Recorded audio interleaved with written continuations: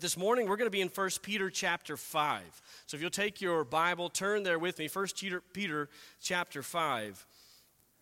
You know, there are certain moments in world history that now, with the benefit of hindsight, prove to be essential moments that shape the way the world operates today. One such moment, of course, is the appointment of Winston Churchill as the Prime Minister of the United Kingdom. Under the leadership of his predecessor, Neville Chamberlain, the nation had mishandled the growing tensions between them and the German tyrannical leader, Adolf Hitler. Chamberlain had taken too soft approach towards Hitler and lost the confidence of the nation and the government, and that led to his resignation. This, of course, paved the way for the man that would mark history, Winston Churchill. Unlike the passive Chamberlain, Churchill, both in appearance and personality, was much more like a bulldog. He rallied the morale of the nation and stood unwaveringly toe-to-toe against Hitler night after night, though the people were bombed horrendously. He took the helm of a country ill-prepared for war and on the edge of destruction, but in God's providence, he used the leadership of that fallen man to save not only the nation, but to unite the Allied forces and therefore change the shape of world history. That's one of my favorite portions of history to study because it reminds me of the importance of qualified, gifted leaders. Because times of testing will come. And when they do, unqualified leadership will show itself and to be unable to lead through that time of testing. This is true, of course, on the world stage with nations and government, but it's also true when it comes to the local church. And it's because of that the Apostle Peter includes in his first letter one of the most important passages in all of Scripture on the role of elders in the local church. In fact, the people receiving this first epistle are under a great weight of persecution. It's a difficult time for these believers. In fact, the theme of the entire letter is standing firm through suffering, as the people are suffering for their faith in Christ. Peter writes to a group of Christians scattered across the empire. In 1 Peter chapter 1, verse 1, it says, Peter, an apostle of Jesus Christ, to those who reside as aliens scattered throughout Pontus, Galatia, Cappadocia, Asia, and Bithynia.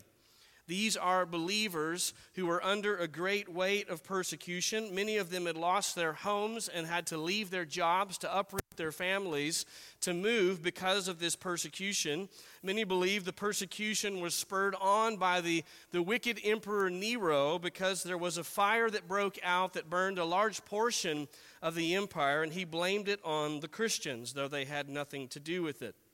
And so they came under this weight of persecution. They're pressed out of their homes into other areas. And the Apostle Peter wants to write and encourage them to stand firm in their faith.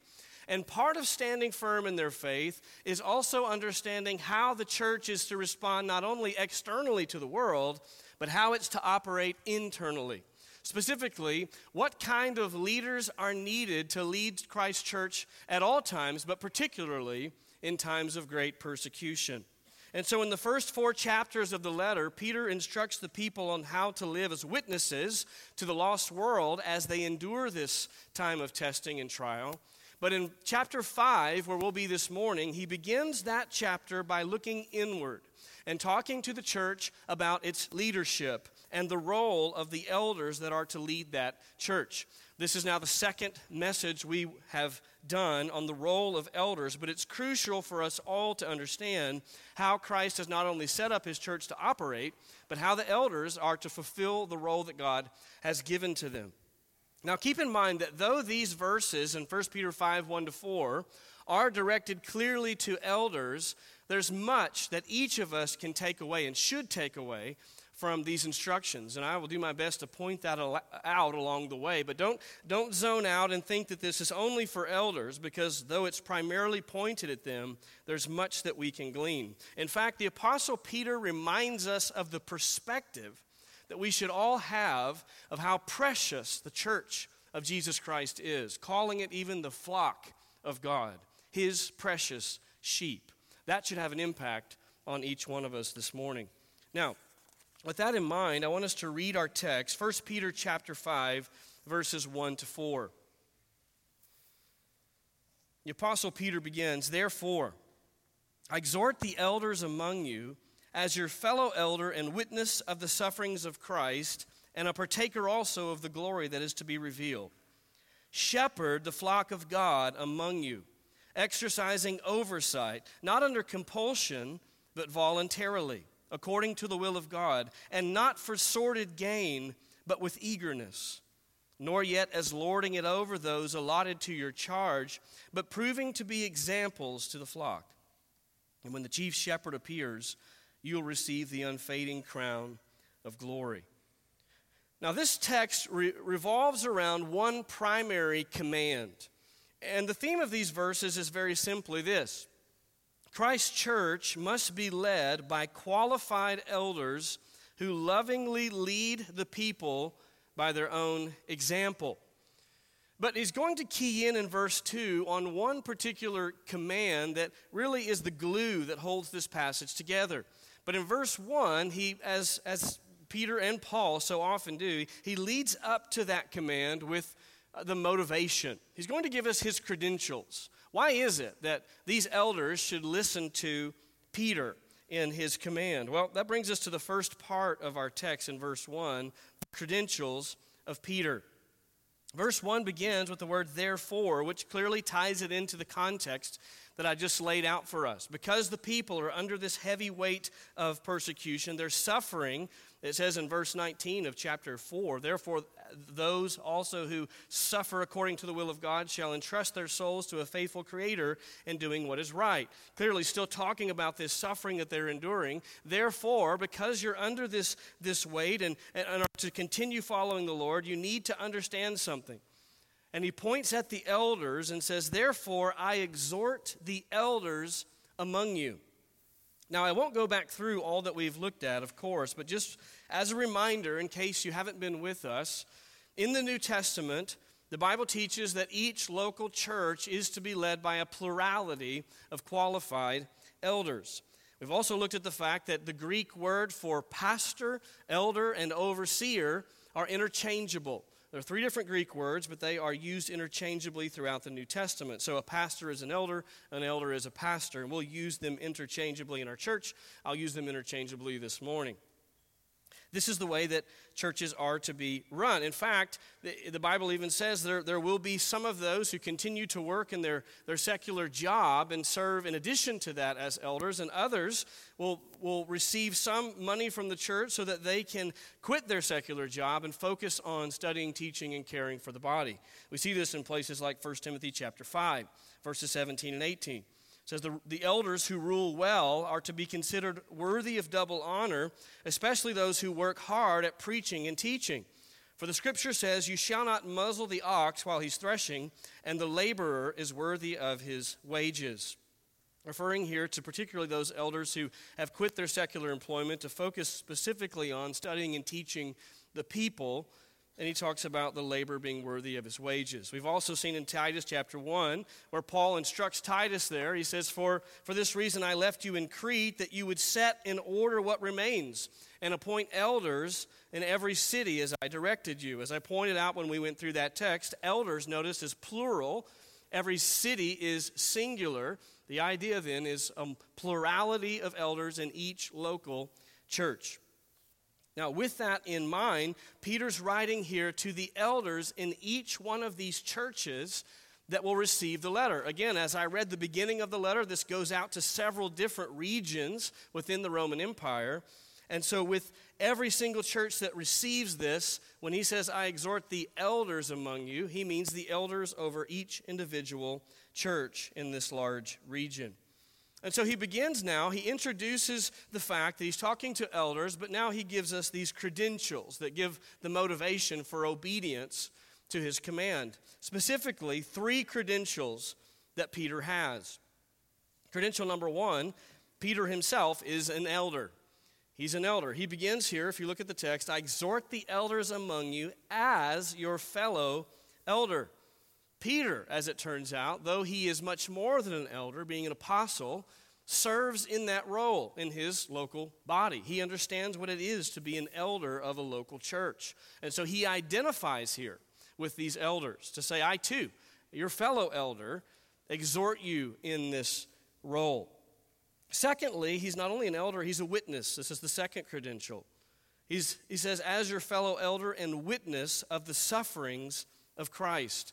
Now, I believe this gets more towards the authority that Peter has as an apostle. So he identifies with him as a fellow elder, but now he steps back and mentions the fact that he himself possesses one of the key qualifications for apostleship. You remember in Acts chapter 1 when Judas has now betrayed Jesus and he has died, they add Matthias and they search for a man that meets certain qualifications. One of those qualifications is he had to be a witness of the ministry and suffering of Christ. And so I believe that's what Peter's pointing to here. He's been a witness of the sufferings of Christ. He lived with Christ. He saw him suffer in his ministry. He was there with him in the garden, saw him suffering and laboring in prayer, even bleeding drops of blood. He was there when Jesus was arrested. We don't know. The Bible doesn't tell us whether or not Peter was there when Christ was on the cross. Now we know the Apostle John certainly was there. But certainly Peter was a witness not only of the ministry of Christ, but of the suffering of Christ and, of course, his resurrection as well. So he identifies with him as an elder. He mentions this qualification as an apostle, as one who's witnessed the sufferings of Christ. And then thirdly, credential number 3, he's also a participant. A participant. Specifically, he says, and a partaker also of the glory that is to be revealed. You remember that Peter was there in Matthew 17 at the transfiguration as Jesus is transformed before his eyes and he sees the glory of Jesus, and now he longs with anticipation of the day when he will not only again behold the glory of Christ, but be transformed himself into that glory, receiving perfect righteousness. This, of course, is another credential that identifies him with the hope that these elders have, indeed that every believer has. We long for that day. We praise God that we are partakers. We will be partakers of the glory that is to be revealed. When Christ is revealed, we will see him as he is, and we will be like him. He will make us perfectly righteous.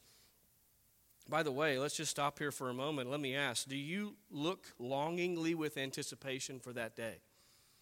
When you think of your life and how to walk through difficulties and trials, do you, like Peter, turn your eyes, your gaze to the fact that no matter what I'm experiencing in this life, I am a partaker of the glory that is to be revealed? We ought to live with the same anticipation, the same readiness for the return of Christ. That is our hope.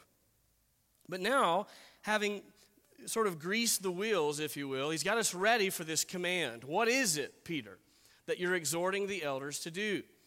Well, this brings us to part 2, where we'll really focus our time, the responsibility of elders. The responsibility. And here's the command. I exhort the elders among you, and then jump down to verse 2. Here's the exhortation. Shepherd the flock of God. Shepherd the flock of God. It's important to note that this is the only command in these first 4 verses. This is the heart of the elder's role. The elder is to be a shepherd. At the very basis, the foundation of eldership is this call to shepherd the flock of God. And of course, this illustration of shepherding has deep roots. This did not just occur to Peter. This is something that was deeply embedded in his mind and the mind of those who understood the Old Testament. The call to shepherd God's people, the idea of God's people as being sheep, was even a way that God referred to the people of Israel. But think of Ezekiel chapter 34, where the leaders of the people had been negligent. And God says, judgment is coming upon you because of your harsh leadership. And then he commits himself to bring a new shepherd. Ezekiel 34, 23 to 24. Then I, this is God speaking, will set over them one shepherd, my servant David, and he will feed them. He will feed them himself and be their shepherd. And I, the Lord, will be their God, and my servant David will be prince among them. I, the Lord, have spoken. He says something similarly to the people through Isaiah in Isaiah chapter 40. Behold, the Lord God will come with might, with his arm ruling for him. Behold, his reward is with him and his recompense before him. Like a shepherd, he will tend his flock. In his arm he will gather the lambs and carry them in his bosom. He will gently lead the nursing ewes. This was the expectation that the leaders of Israel had been negligent in their duties. They would receive judgment and be held accountable. But God says, I will never forsake my people. I myself will raise up another who will shepherd them in the way that is consistent with my character. Fast forward then to John chapter 10. Jesus Christ comes on the scene, and what does he say of himself? I am the good shepherd. The good shepherd lays down his life for the sheep. He goes on in the same chapter, John 10, 14 to 16. I am the good shepherd, and I know my own, and my own know me, even as the Father knows me, and I know the Father, and I lay down my life for the sheep. I have other sheep, which are not of this fold. I must bring them also, and they will hear my voice, and they will become one flock with one shepherd. Jesus Christ, then, is the great shepherd who was prophesied of old. He came and fulfilled that role in part in his earthly ministry, but will one day completely fulfill every promise that God has given of the great good shepherd. Peter knows this. He knows the Old Testament prophecy. He's seen it in the person of Christ, but there's something else here. Another layer of importance as we think about this command to shepherd the flock of God, because this has to bring Peter back to one of the most humbling and intimate encounters he's ever had with Christ in his life. Because you may remember, as Jesus prophesied, Peter denied his Lord 3 times before the crucifixion, even denying to know him, denying all association with him. And then in shame, flees, weeping. But after the resurrection, Jesus appears to all of the apostles, and then specifically after breakfast, takes Peter aside and has a one-on-one intimate conversation with him. And what does he say? John chapter 20, verse 15. So when they had finished breakfast, Jesus said to Simon Peter, Simon, son of John, do you love me more than these? He said to him, Yes, Lord, you know that I love you. He said to him, Tend my lambs. He said to him again a second time, Simon, son of John, do you love me? He said to him, Yes, Lord, you know that I love you. He said to him, Shepherd my sheep. He said to him a third time, Simon, son of John, do you love me? Peter was grieved because he said to him the third time, Do you love me? And he said to him, Lord, you know all things. You know that I love you. And Jesus said to him, Tend my sheep. This was not only the restoration of Peter, it was that. That's why we have the threefold repetition of the question. But it also would become for Peter the high calling that was laid upon his life that he would then pass down here and say, this has not only been the calling of my life, but it is the calling of every person who would seek to lead the people of God. The command from the good shepherd, the great shepherd, to every under shepherd is this: shepherd my sheep. The illustration of shepherding sheep brings to us the best mental image of what all is included in the role of eldering or pastoring. It's helpful because if you just picture a shepherd and the things that he is to do for physical sheep, it helps you understand in the spiritual sense what a pastor, elder of a local church is to do. When we think of it that way, we come up with 4 primary roles that flow out of shepherding. Obviously, the pastor, elder is to lead the people. He's to protect the people from false doctrine, from sin. He's to care for the people. And, of course, feed the people or teach them the truth. These are the key elements of shepherding. And this, again, has these deep roots in the Old Testament, in the ministry of Christ, and in his commission to Peter, who now commissions these elders to do the same. But notice specifically, he says, shepherd the flock of God. Shepherd the flock of God. Those words of God are crucial for us to understand as we think about this command. Because again, the people of the church don't belong to anyone other than the Lord Jesus Christ. They are Christ's sheep. The elders have no ownership over the people. They themselves are sheep. But they are commanded here to play the role of under-shepherds, with one chief shepherd who is the shepherd, but then fulfilling his love and care for the church through the hands and feet of local under-shepherds. Therefore, the shepherds of the church have to be committed to this book, because if these are Christ's sheep, it means that shepherds are not allowed to shepherd sheep according to their own desires and their own plans. The shepherd's role is to take the word of Christ and to teach that to the people and to shepherd the people in accordance with what Christ has said. But not only that, not only is this a word of warning and caution for all who would undertake the role of elder or shepherd, it's a reminder for us. This should reorient our perspective. Do you think about these people sitting next to you in this room, shoulder to shoulder, as the flock of God, as the sheep of Christ, sons and daughters of the King, blood-bought, redeemed sinners who he loves, who he set his love on from eternity past? Is that how you think about the people in this room and how you should interact with them?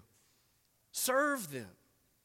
Do you use your gifts in the church to care for these people because they are the people of God? Are you careful in how you speak to them and about them? Are you careful to pray for them in private and in person? Because these are the precious people of God. You see, this should affect the way each one of us thinks about our role in the church. It's not just the elders who need to think of the body of Christ in this way. I would encourage you to reorient your perspective again. Remind yourself again of the sweet thing that this church is. Not just this local church, but the church. But we have this local expression in which we get to fellowship, serve, pray for, love, enjoy, worship with the people of God. Let that sink in. This is how Peter says elders should think about these people, and therefore it's how all of us should think about one another and how we treat each other and care for each other. But he gives us even more specific information here in verse 2, because he says, shepherd the flock of God among you. Among you. Now, don't overlook those words, because the words among you help us understand who exactly each elder body is to be overseeing or shepherding. It's not every Christian. Just because someone is an elder or pastor doesn't give them authority to be the internet pastor or the pastor of every church in the area. No, the authority that elder has, the responsibility that he has to shepherd, is within the confines of those who have been allotted to his care, the ones among him in that local body. By the way, this is one of the reasons practically that our elders have chosen to have a formal membership process.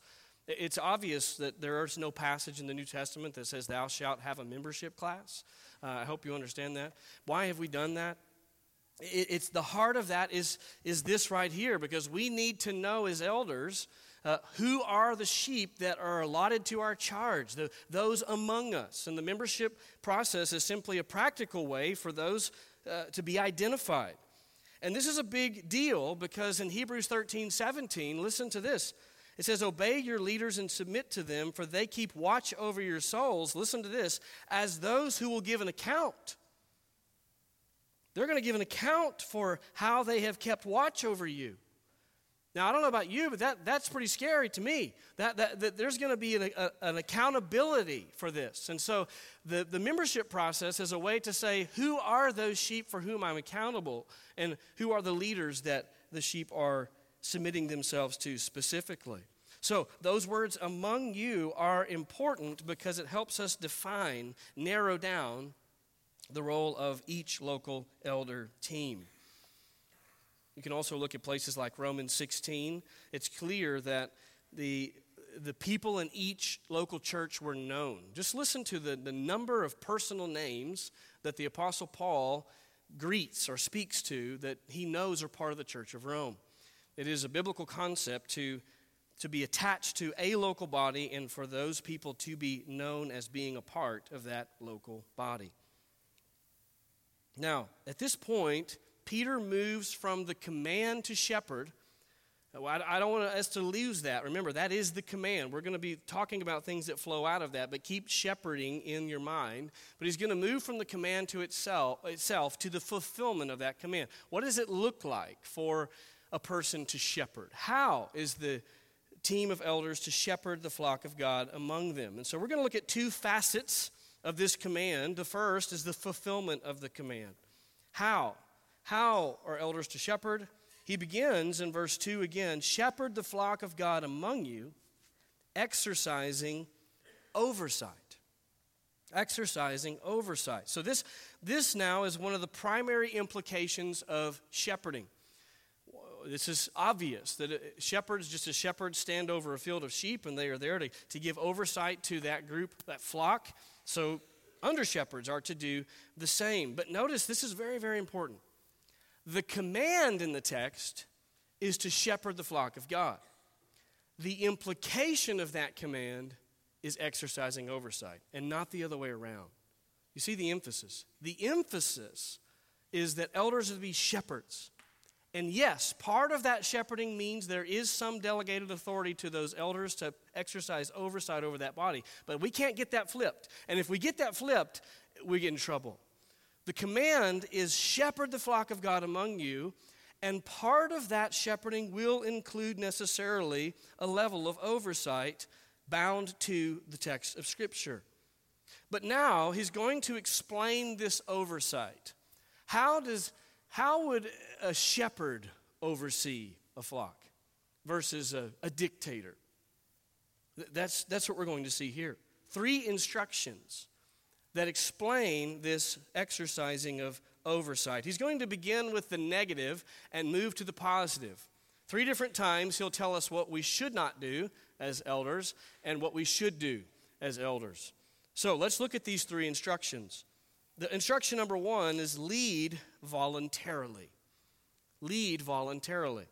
He begins with the negative. Look back at the text. Shepherd the flock of God among you, exercising oversight, not under compulsion. Not under compulsion. To be an elder or pastor is not simply a job or an occupation. It's a privilege and a calling. And the elders who serve in that capacity should do so willingly, with a readiness to serve, without having to be forced into that role, not under compulsion. In fact, the first qualification in 1 Timothy 3, if you remember, we went through this, was the fact that that man has to desire the work of eldering. He has to desire that work.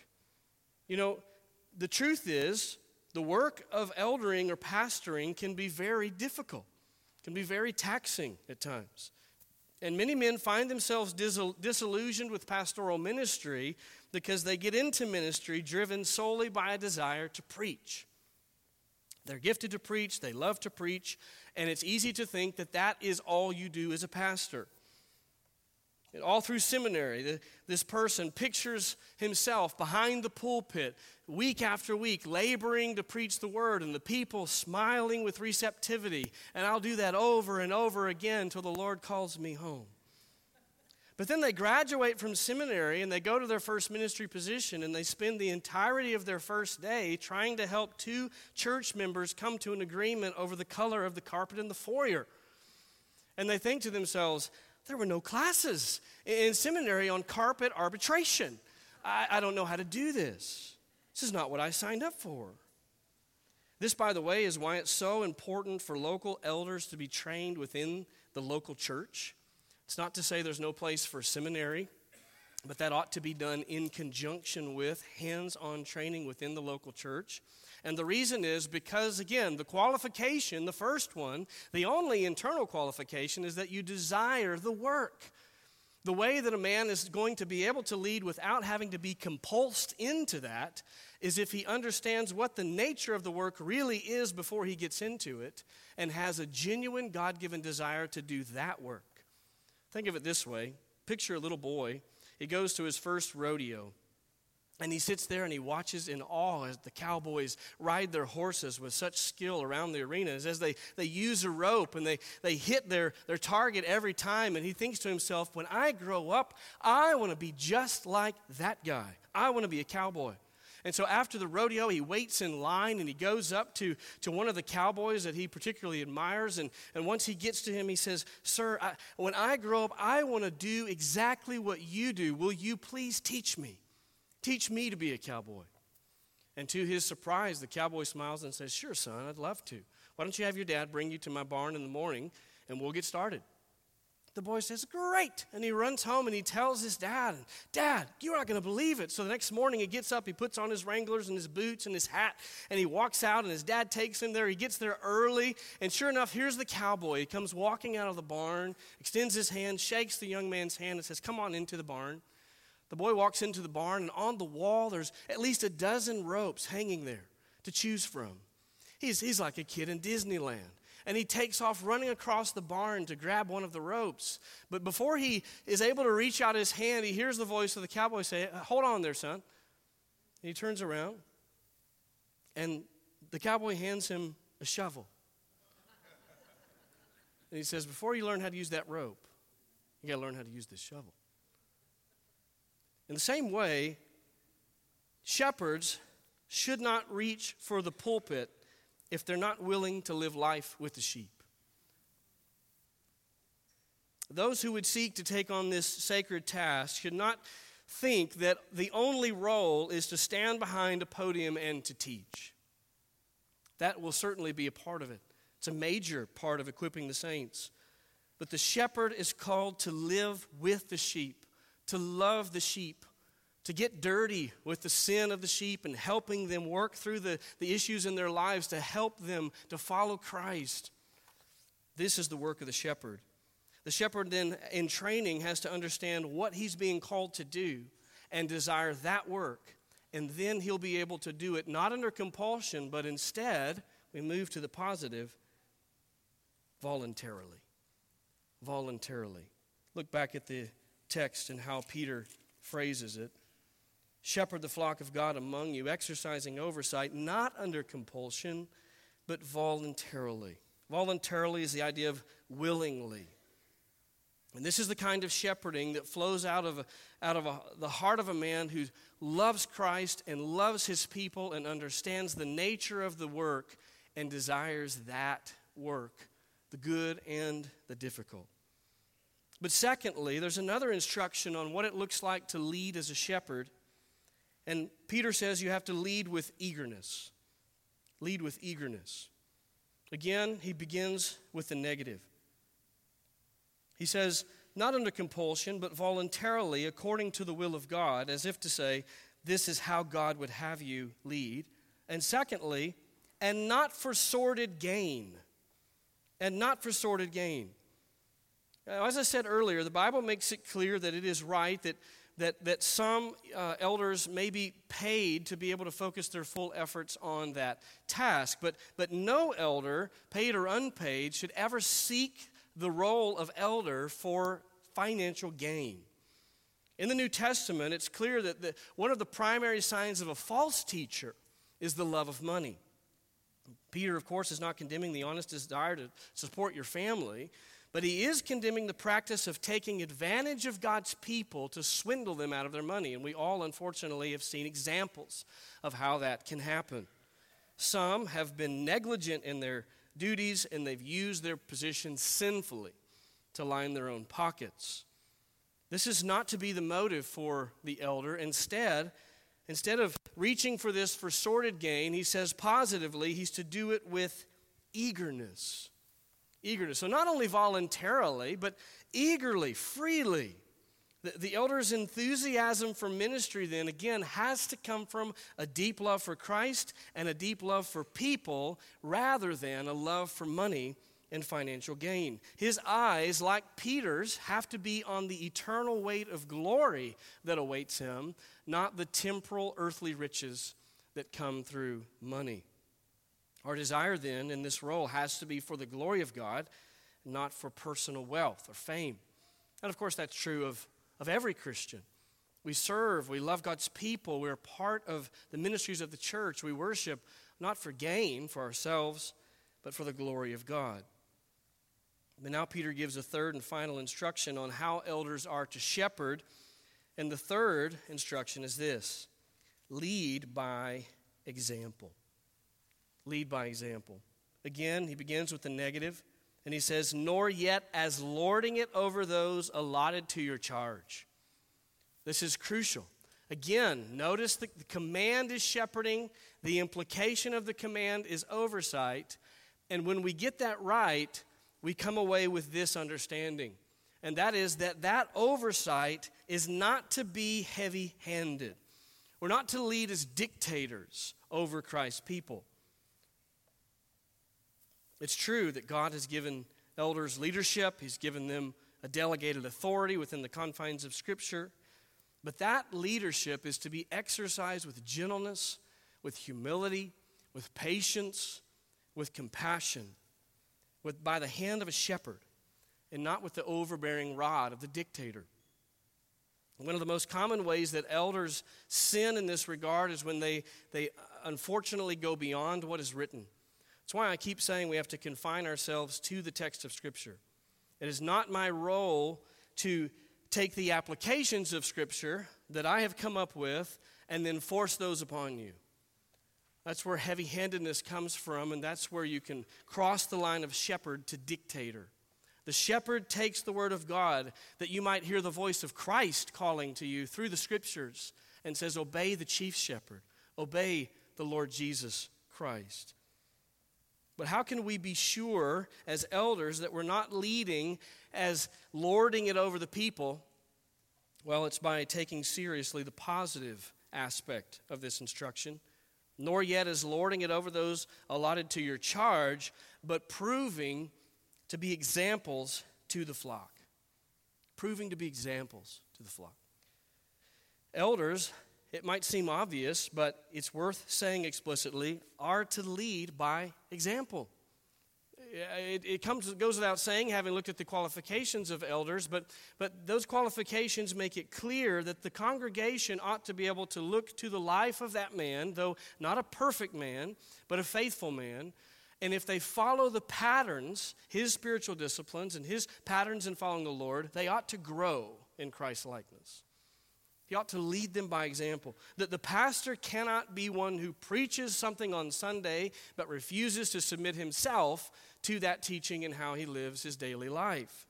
Remember, this is why Paul could say in 1 Corinthians 11:1, be imitators of me, he says, just as I also am of Christ. We ought to be able to live a life worthy of imitation. But again, the reason is the same as it was true for Paul. The reason that a life can be worthy of imitation is because it's faithfully a model of Christ. Again, the focus is on Christ. But the elders ought to live in such a way that they exemplify spiritual maturity, and the people can follow that example and grow. So this then, as we take it all together, is the role of the elder in this passage in summary. He is to shepherd God's people by providing voluntary, eager, and exemplary oversight. The elder's role is to shepherd God's people by providing voluntary, eager, and exemplary oversight. And what Peter says now is that for those elders who do that well, again, remember from the passage in Hebrews, that they will be held accountable for how they lead. Peter says now there's a promise that comes with this command. This is facet number 2, the promise of the command. Look back at chapter 5, verse 4. And when the chief shepherd appears, you will receive the unfading crown of glory. Now notice again that term chief shepherd. This, I believe, is the only place in the New Testament where that title is given to Christ. Of course, we have the good shepherd. We have these references to Christ as a shepherd, but here he refers to him as the chief shepherd, which again helps us understand that pastors, elders are under shepherds, that Christ never relinquishes his headship over the church. It is Christ who's committed to building his church, and that's where our confidence rests. But this chief shepherd is constantly overseeing the operations of every local church, and that's why he will hold accountable every under-shepherd for how they have led in their role. And here he focuses on those who apparently have led well. For those who lead well, he says, from the chief shepherd, you will receive the unfading crown of glory. Every pastor, elder that's faithful to these instructions will receive this crown of glory. But what is this crown? There's a lot of debate on that in commentaries as you read over this. I think it's very difficult to be dogmatic as to what the crown is because he doesn't give us enough detail. But remember that in the Roman culture, a victorious athlete would often receive a crown. And that crown, in that case, was made of leaves, and so it would fade away, it would die. That's the importance here of the word unfading. This is not like a human crown that will fade away. This is an eternal crown, a reward. And he calls it a crown, secondly, a crown of glory. So what is it? Well, it's one of two things. It may simply refer to the eternal weight of glory that awaits every believer when we enter into Christ's presence and we are made completely as he is, glorified in that sense. And certainly that is more than enough. No one needs more than that. That is a gracious gift on behalf of God that none of us deserve. But I think the context here seems to indicate that perhaps there's more. It's focused, it's targeted here towards those elders, pastors who serve well. And so it may be that in an amazing display of God's grace, that there is some kind of eternal reward here involved for those who serve well in this capacity. Now think about that. The Bible speaks of rewards for believers. And just think about getting a reward from Christ. Think about grace upon grace. It is God who chose you from eternity past, if you're in Christ. It is God who sent his Son to pay the penalty for your sins. It is God then who in time drew you to himself through the gospel, justified you, sanctified you, and glorified you, brought you to himself, and now he says, oh yeah, and I'm going to give you a gift. This is grace. Yes, we serve the Lord. But why? Where does the strength come from? Where does the desire to come from? It's all from the Lord. This is grace upon grace. And so if it is in fact that God gives some gift to pastors for faithfulness, the glory of that crown will go to Christ. Because everyone there will know, even more than they do now, that the only reason there's any kind of gift given is because of Christ, the chief shepherd. What a glorious Savior we serve. Let me ask you this morning, do you know him? Do you know the chief shepherd? The one who lavishes grace upon grace. No sooner, it's just like the waves of the ocean. No sooner has one left and the sand has just resettled than another hits the shore. That's the grace of Christ. Have you personally come as a sinner to recognize your true condition before God? That as you are on your own as a sinner, you deserve the wrath of God, not the grace of God. That if God gave you what you deserved, it would be eternal punishment in hell. Have you come to that place, friend? But have you also come to the place of understanding that God has made gracious provision in his Son, Jesus Christ, for you? That through the life, death, and resurrection of his Son, every person who repents of their sins and puts their faith in Jesus Christ alone because of the sacrifice he made, they can come to have true eternal life and salvation. Do you know the chief shepherd? I pray this morning, if you've never come to know the Lord Jesus Christ, that you would turn to him in faith, repenting of your sin, believing not in your own goodness or your own abilities, but in the perfect sacrifice of Christ as your only hope. This is the good news of the gospel. This is the goodness of the chief shepherd. This is why Jesus said, I am the good shepherd. And what does the good shepherd do? I lay down my life for my sheep. As we draw our time to a close, there are a myriad of ways, of course, that we could apply this to ourselves, but I just want to break it into two. Obviously, the most prominent application would be to those who are either elders or who would aspire to eldership at some point. And so let me speak to those who are either in that role or aspiring to that role and ask you to evaluate the character of your leadership. Evaluate the character of your leadership. How do you know if you would shepherd the flock of God as a shepherd and not a dictator? How do you know? Well, look at the spheres of life right now that God has given to you over which you have authority. Your family, your marriage, your kids, in business. How do you treat the people who are under your earthly authority now? Begin to shepherd those people. In fact, we have commands to treat them in that way. We're to love our wives. Husbands are to love their wives as Christ loved the church. We're to raise our children up in the discipline and instruction of the Lord. Look at the areas of your life over which you have authority and ask yourself, do I lead as a dictator or as a shepherd? Do I demonstrate humility in my leadership? Is it voluntary and eager, or is it just cumbersome and a burdensome weight? Do the people who I lead feel like they're a burden to me that I wish was off my back? Or do they feel as those that I'm grateful that God has given to me and delegated to my care? This is how we as elders are to think of the people, the special people of God. And as Christians, it's how we're to think about anybody that God would place under our earthly leadership, to care for them with humility, demonstrating the character of Christ. But secondly, for all of us, I would encourage you to evaluate your love for Christ's flock. Evaluate your love for these people here in this room.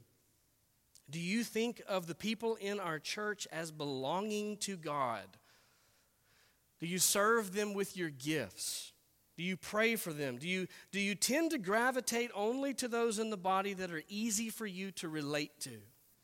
Or do you realize that every person, with all of our quirkiness, and we all have quirks, all of us, if you're in Christ, are called the people of God, the flock of God. So do you push past the awkwardness and perhaps the quirkiness of others to love them as true children of God? Out of love for Christ, do you love them? You do remember that our Savior told us that this is how we ought to be known. John 13, 34 and 35.